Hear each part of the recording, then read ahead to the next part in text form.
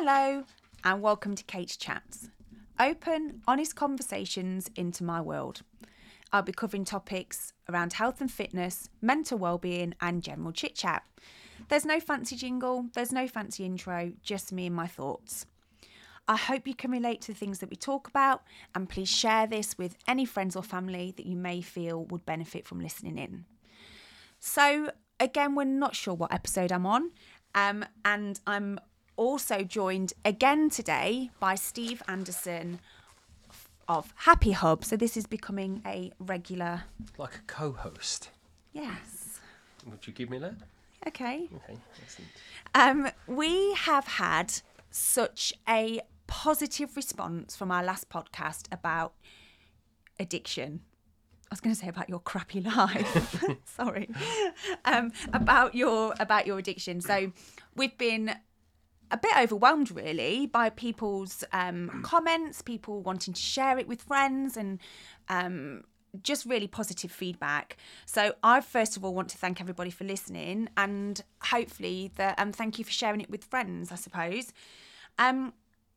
Today we want to just kind of do part 2, and we want to talk about, which we didn't really mention last time, is the effects that the addiction has on the people around you. And we're going to cover this subject today. So we're going to talk about family members, friends and children. So obviously this just relates to our personal life, and every situation is different. So first of all, I want to kind of ask Steve, from a personal point of view, how do you think that this affected at the time and is still affecting people, if we start with family members and your 2 lovely children? Oh, thank you. At the time, it's hard to kind of understand the effects that it's having on anyone, because you live in the moment of, like I touched on last time, that kind of victimhood. Would you say it's like a little bit of a like in that when you're in it, it's almost like a bit of a selfish kind of attitude, or? Well, how many times so when you suffer kind of any mental health problem or addiction, you genuinely believe you're the only person that feels the way you do, which is kind of why we always say it's good to talk, because then you get a greater understanding of other people that are going through very similar. Like I said, when I went to rehab, I finally understood that there was 16 other people from random backgrounds that all felt the same. In that moment, you are effectively in victimhood, and you start to believe that, it doesn't really matter because their life is great. You look at it's a bit like the comparing on social media or comparing in normal life. It's that kind of, when everyone else seems fine, nobody understands how I feel. And when you're in it, it's difficult to understand how somebody might feel, because you genuinely believe how you feel is by far worse than how anyone else would. And selfish as that is, that's the only kind of mindset you put yourself in. It's literally a constant woe me, like why me, and everyone else is just unfortunately and wrongly forgotten about, if that makes sense. Yeah. And I suppose at the time as well, the people around your current, if we just stick to talking about the painkiller addiction, and we kind of keep it present in that moment, your children obviously didn't know that you were going through this. They were very young. So at that time, them not knowing that you had an addiction, how do you feel that affected the children, and how it's affecting them now and their... Well, obviously at the time, although they don't know that there's an addiction, and there's probably a slightly more distant dad, or there's a slightly more distant human that they're seeing they're surrounded by it. But also, if it's something you've always had, and you've always had a dad that isn't home for bath time, or doesn't come to school plays, or doesn't do the normal things that other dads seemingly do. But you were out working during that time. But you don't really. Let's not paint the picture that you sat on a park bench popping pills. No, obviously. Do you know what I mean? No, you were out. You were out working. Yeah, but again, I took stuff to work harder, to kind of ease the pain. So I spent a prolonged amount of time away from home, and didn't really enjoy it. It's like now, like I try and go to everything, even if it isn't something I would normally want to go to, or even really ever want to go to. Why would you not want to go to a Christmas Carol concert? They're so much fun. They or are. Harvest Festival, that's one of the best ones. Exactly. Everyone can have your old tins in the back of the cupboard. It's just more that I think you're so distant and you're being so selfish and deceitful, and you're not really focused and you're not really thinking straight, and you're not really giving everyone else the attention that they need. And I my children, my wife, my family, my friends, it just, you're so kind of insular in your thoughts that it's me, and that's not really who I ever thought I was. I've always believed I was a very selfless person, a more giving person, but at that moment, it's the people around you that you do completely forget that they're struggling too, and they're going through it, and your addiction during the period, or the pre-finding out to when they find out, then you have that kind of moment, I think, from your family and friends, especially of like, oh, why didn't we recognise this? Could we have done any more? Could we have done? So then they start to have this kind of guilt and resent. Yeah. So first of the guilt, and then like the resent of like, actually, this is terrible against like everything that we've brought him up, or like my sisters have always said like, I thought we were all a team. You could have told us. So they start thinking, what have they ever done wrong? And it just becomes this massive domino effect on everybody, and you're not seeing it in that moment. Do you think there's a point as well when we touch on your sister saying that, is it almost a bit like you just felt that you wanted to deal with it by yourself? You didn't want to burden anybody with that, with the hassle of it, or with the the worry and the stress that they would then take that on board? Well, yeah. I mean, like I touched on last week, there's also an element of shame, because you know what you're doing is wrong. So it's that element of that kind of shameful kind of lie that you're living, and you try and get it out, and it just doesn't ever seem to want to kind of leave your lips. So you, like I said, I've sat on the sofa many times with my ex-wife, and I said to her, oh, I really probably should tell you, and then I keep putting it off. And I've probably done the same with my friends, and there's probably been times that I've kind of alluded to it and then just kind of backtracked a little bit because they made a bit of a joke. And also, you got to remember the industry I worked in. So at the time, being in the building industry, it was more, you couldn't share emotion or feelings. So if you're struggling, you're on your own at work. You don't want to be seen as the bad person, which is really, again, things that we've touched on. I didn't want to lose what I had. I didn't want to lose. I think I always had that worry that if I confessed or told everyone I had problems, that all of a sudden everything would come crumbling down, and fundamentally it did when it all come out. So maybe I was right to think that, but maybe if I'd handled it the other way and looked and gone, maybe if I asked for help, people would be more willing to give help rather than actually needing help. People then start to think, well, why didn't you ask? And then they start to have that kind of resent against you and saying, this is what you've done, you've caused this is your problem, not mine.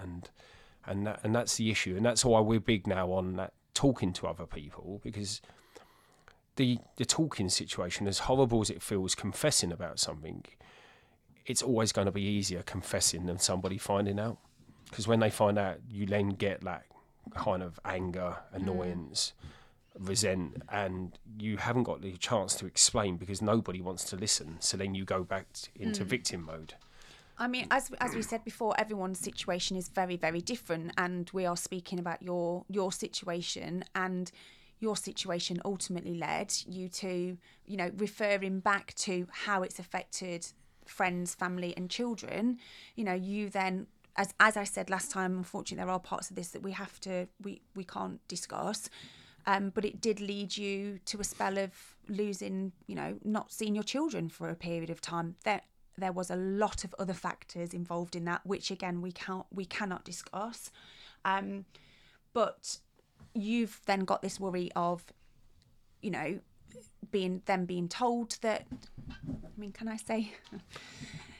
Look, I'll take over because I know it's hard for you as well. It's what I forget and what I sometimes have these moments where I'm a big believer of sliding door moments, and it's the reference to the film that if anyone's seen it, you turn left, something happens, you turn right, something completely different happens, and every day we have these lots of sliding door moments, and I'm a big believer that actually in that moment in time, of it all coming out, my children had a sliding door moment that wasn't necessarily their fault.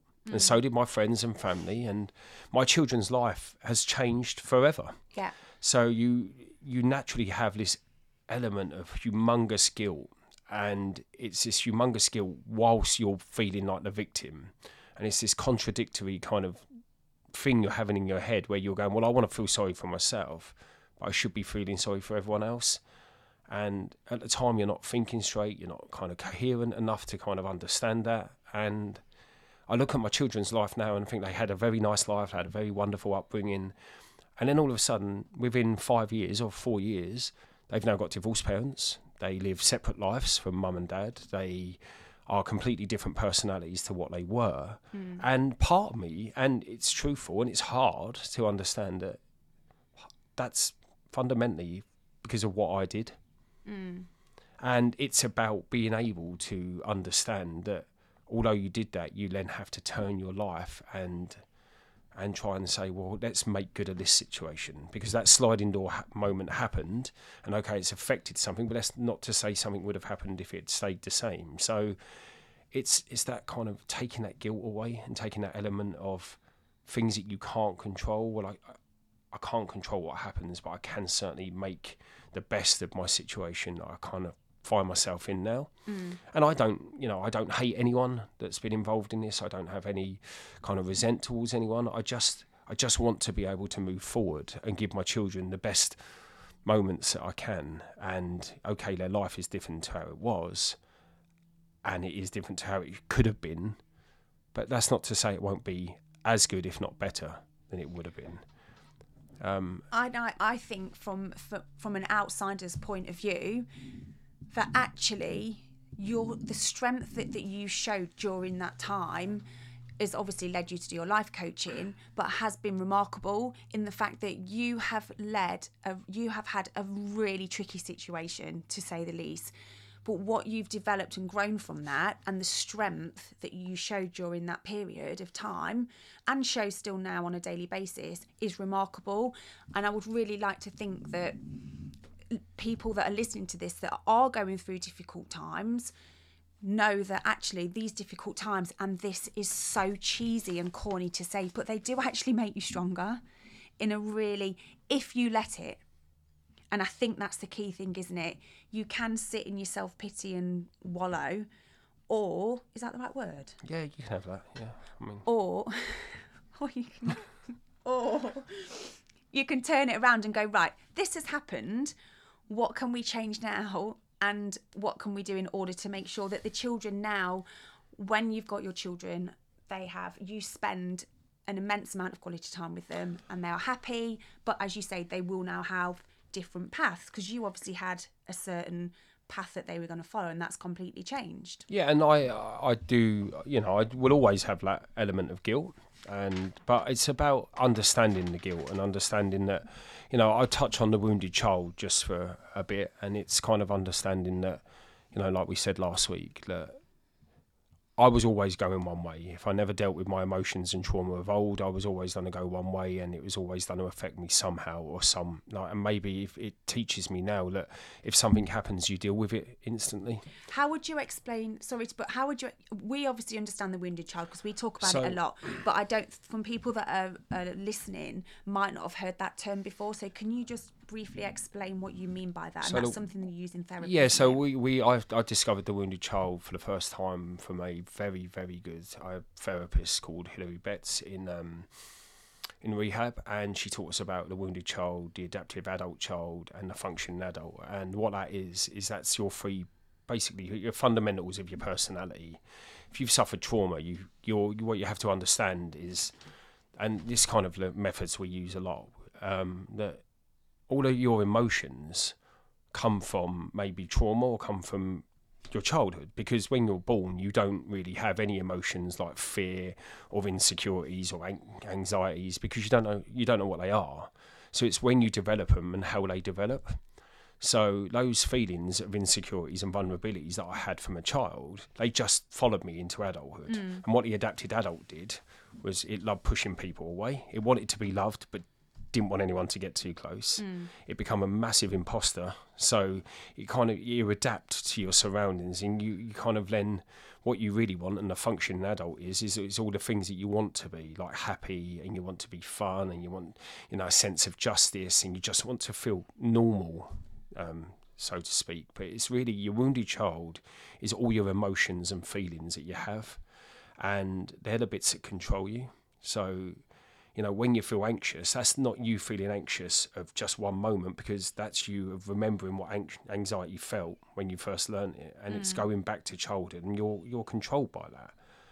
And that's how I'd lived my life. Everything that I'd ever kind of done, I always genuinely believed I was working on instinct. And my theory is now that actually instinct really isn't always a thing. It's actually, you're already preempted to give a response, which is, if you have two people that have had completely different upbringings, one's had severe trauma of abuse and anger and shown at them, it's a bit like you wave at a child. What does a child do? It waves back. So if you've suffered anger or you've been exposed to lots of violence growing up, and you're driving down the road and somebody cuts you up, you will probably, or predominantly, because that's what you've seen, get angry instantly.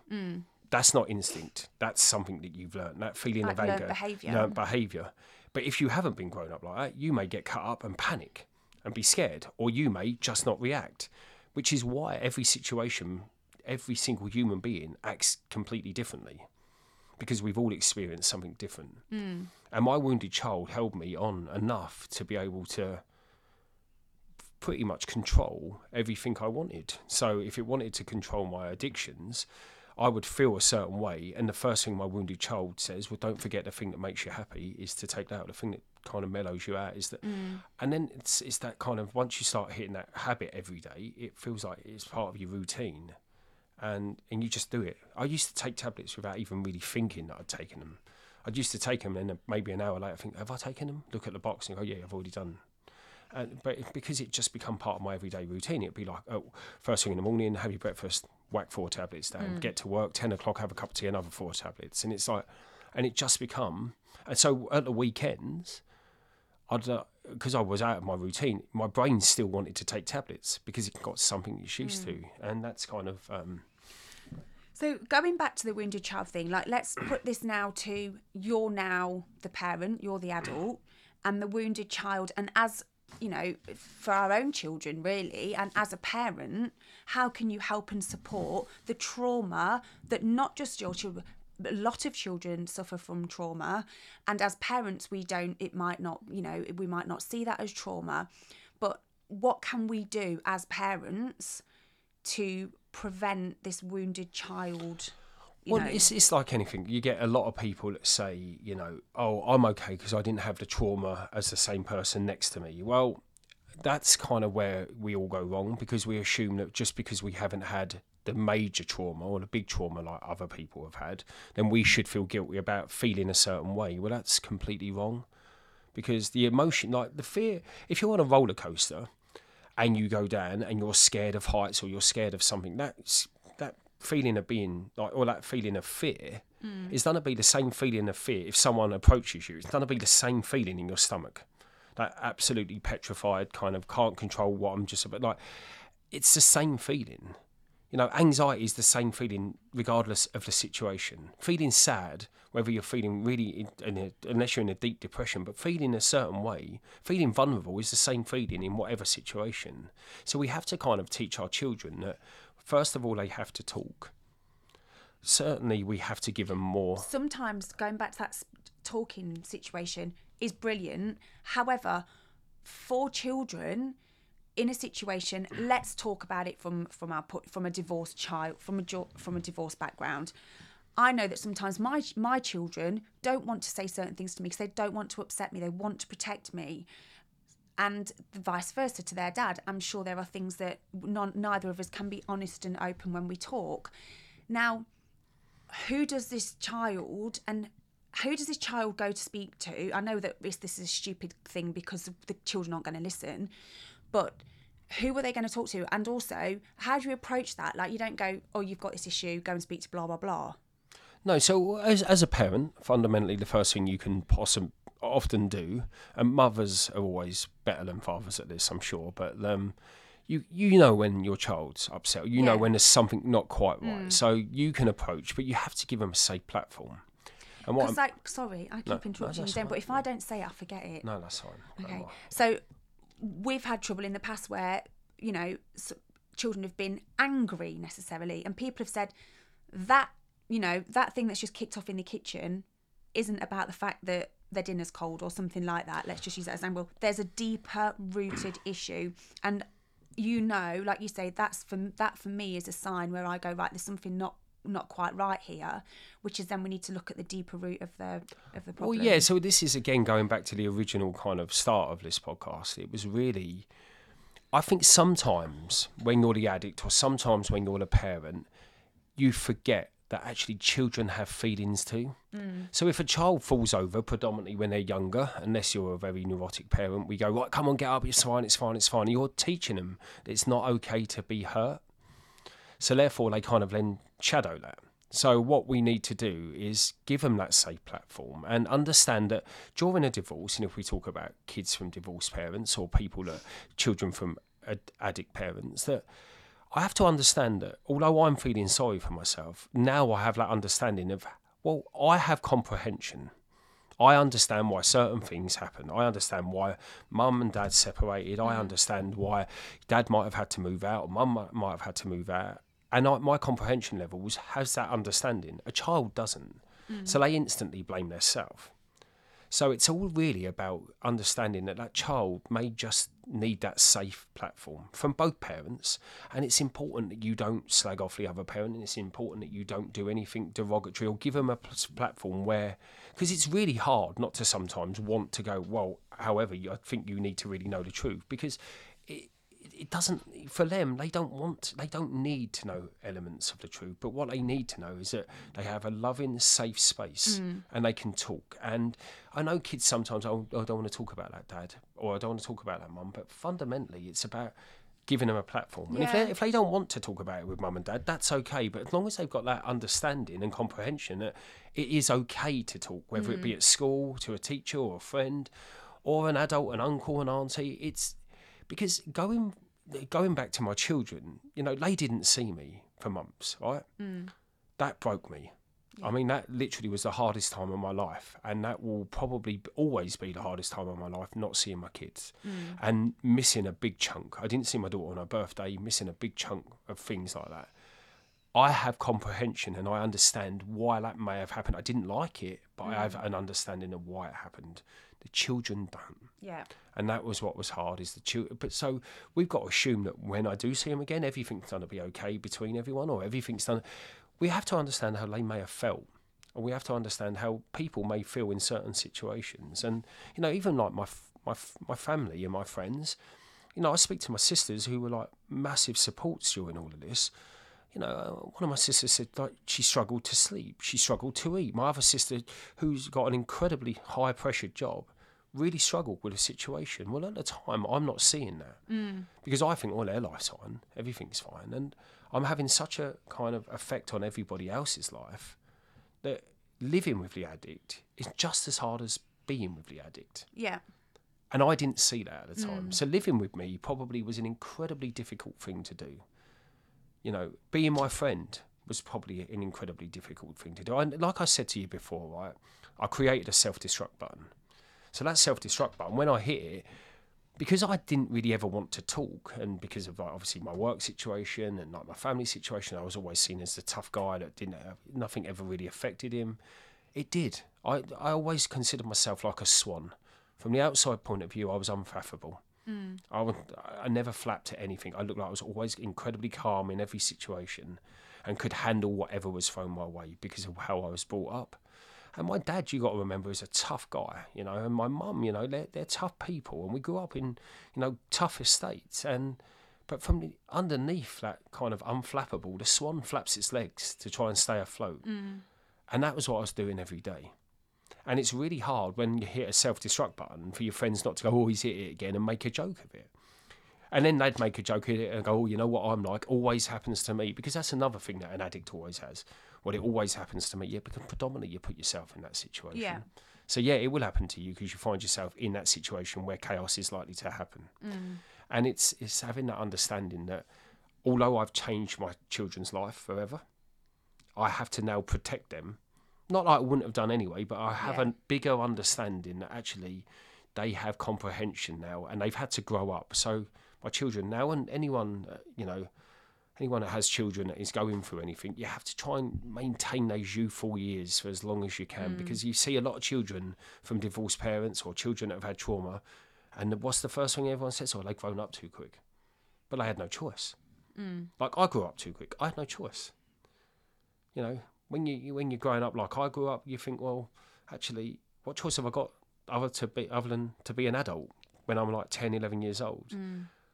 What I understand now is actually that child needs to remain as naive and feel loved. Yeah, like, if there's nothing wrong with just like every now and again putting your arm around your kids and just being there for them and telling them that you love them.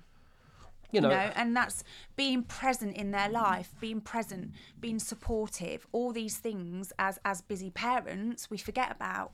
But they need that. They need that when I'm stood on the sidelines and the boys look over, I'm there and they know that I'm there to support them. And, you know, if they need that arm around their shoulder, then that's what we're there for, and they can come to you for that. And whether it's boys, whether it's girls, they need that love, they need that kind of, you know, reassurance, and I'm here. Which, if you didn't get that as a child, that's you don't know how to if it doesn't come naturally to you, it's very, very difficult. So sometimes some people might be going, I do that all the time anyway, what are you talking about? That's just a natural thing. But if you didn't have that as a child, that is something that you've got to look at and go, this is what I needed as a child, and that's what I'm going to provide for my children. Well, if you think so, my nickname was the Tin Man, because everyone just assumed I was this hollow, empty. But you was not like that at all. I'm not anymore, but I was at the time, because I didn't really know how to show emotion. Look, I'll tell you a story. So how did that change then? Well, it's because it's always, I suppose it's like that adapted adult. It's always adult child. It's always been there, but I think I created from a from a younger point of view and from a child point of view that when you have a lot of trauma growing up and when you have a lot of pain and heartache and you feel like all you ever do is cry as a kid, you kind of then go, I'm never going to cry again. Like a barrier, like a brick wall. Yeah, but you said, like, when everyone says, I'll put my wall up, I literally didn't just put a wall up. I put a wall all the way around me. Yeah. I didn't want to get any, and I wanted people to believe I was tough. A situation, and like, you know, and I don't ever think bad of my dad or anything, but I remember going to my dad and for the first time of feeling incredibly vulnerable. A friend of mine had just been killed, and I went to my dad and I sat and just said, I think I need help. And I was about 15, 16 years old, and I said, I think I need help. And he said, the first thing he said was, what you need to do is man the fuck up. So I thought, okay, don't show weakness. And look, he knew no different neither. Yeah. So it's not me blaming him. He knew no, and do you know the funny thing is, he probably doesn't remember that conversation, but I did.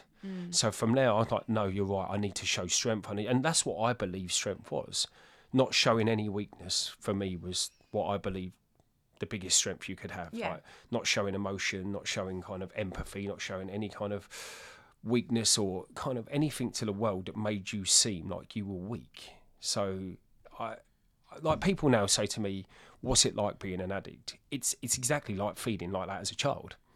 You have all these emotions that run around you. You feel like you're just trying to mask something you don't like. I wanted to cry as a kid, or as I got older, but like I'd watch a sad film and I could feel it in my stomach, but the tears just weren't there. And it was just like this whole come on, and that's like the addict. You're kidding yourself every day. You're living with this kind of emotion of feeling like, I don't want to be this person. I never wanted to. I don't want to be an addict. I don't want to feel like this. I don't want to have urges. I don't want to feel like I have to self-destruct. I want to feel like I can just share. If I feel a certain way, I'd like to feel I can just talk to someone. And it was, I suppose, it was when everything went, it was just a bit like, shit, this is it now. And this is, where do I go from here? And I remember the first time that, you know, I moved out of home and I didn't see my children. It was my feeling of letting everyone down that I think broke me and made me go, well, what do you do now? And then I started crying And it was the first time, and this is a genuine thing, it was the first time I'd cried in over 20 years. And I mean anything. I'd been to a few friends' funerals. I'd seen, my children be born. I had lots of emotions. Tottenham won the Carling Cup in 2008. That was an emotional day. But it was the first time. They ever win anything? Yeah, well, they did in 2008, big cup. It was the first time that I felt like I couldn't stop crying, and I just sat in that flat and I just sobbed and sobbed and sobbed. But that wasn't tears of just leaving your kids. That was tears of a child. That was tears of someone that didn't cry at his friend's funeral. That was tears of everything. Someone that felt like it'd finally gone, and it was all too much. And what is our company tag is that strength, belief, mindset, change. And for me, it's about identifying what those things are. And the reason I use that as the tag is because they are the 4 elements and the key things I needed in order to move on. First of all, it's like the strength. You have to find it from somewhere. And you said you always see it, and I couldn't see it, but it was there, right? It was like not seeing your kids, not living at home. You're just broke, and you have to go right rather than patch it this time. I was broken. There's no two ways about it. I was absolutely, I was all over the place. And every time I'd ever felt broken in the past, what's the first thing I always done? If I cut, you put a plaster.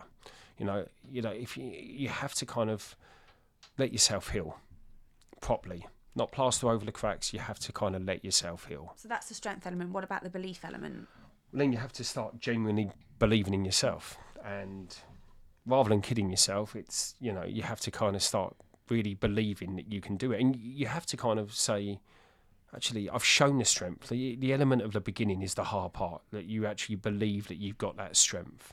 And you have to then understand that it isn't anybody else's job to do it. You have to believe you can do it on yourself. Like I said last week, 20 years of therapy didn't do it. Rehab didn't do it.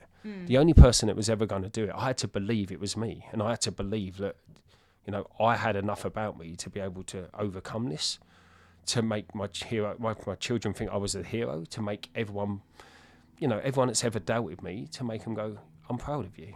Because that's fundamental, the belief that you need. And, and then you change your mindset. And you have to understand it ain't going to be easy. No. And you have to prepare yourself. And you also have to prepare that you're going to have a lot of setbacks.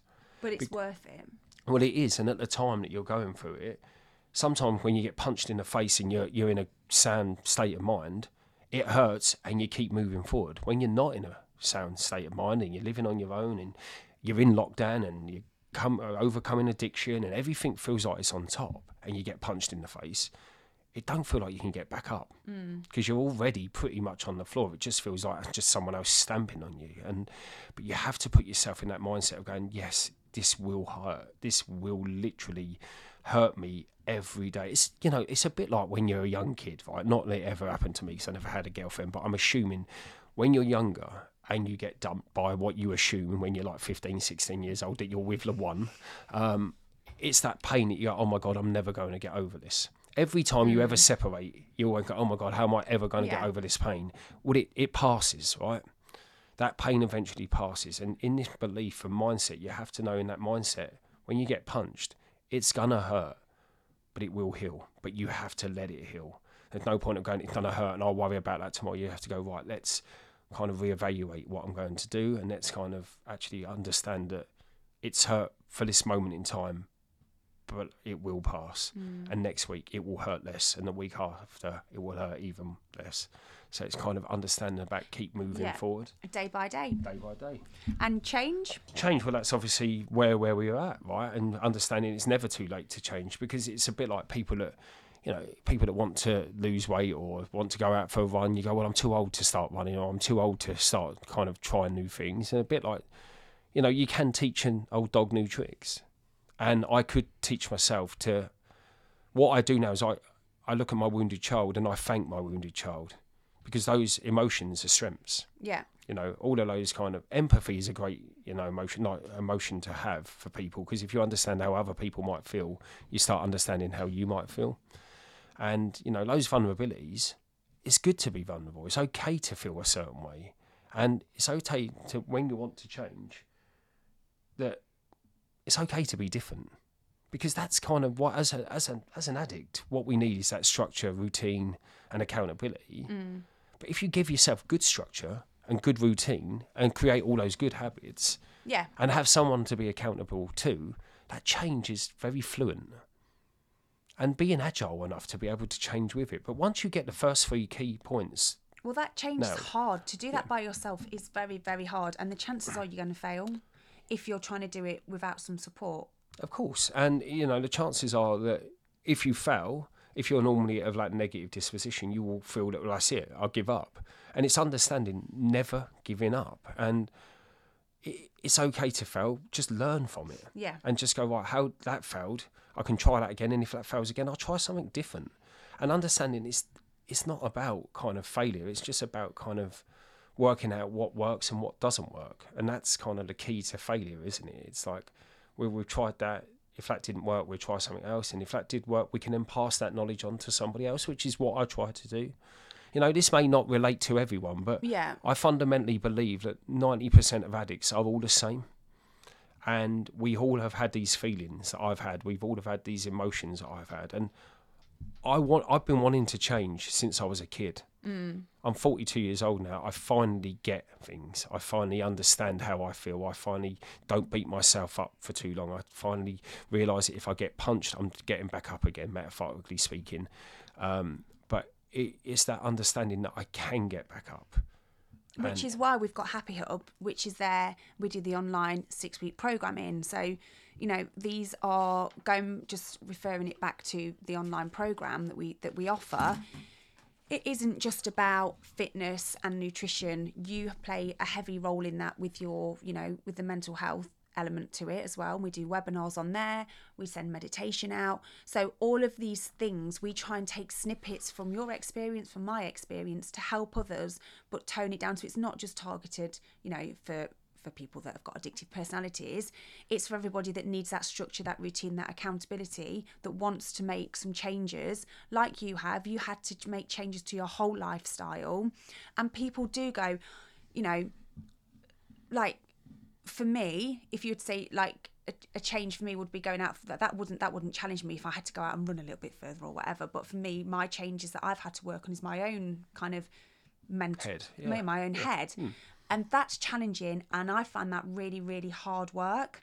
And there are days where I go, well, I've always been like this, and I'm fine. Look, I'm all right where I am. I've kind of got to where I am. I don't need to change. But again, that goes back to your kind of your subconscious works like that. If you're in familiarities, you just put it down to, well, I always put it down to, well, I've always been a tin man. I don't ever quiet anything. I don't ever do it. And it's kind of so even to touch on meditation, right?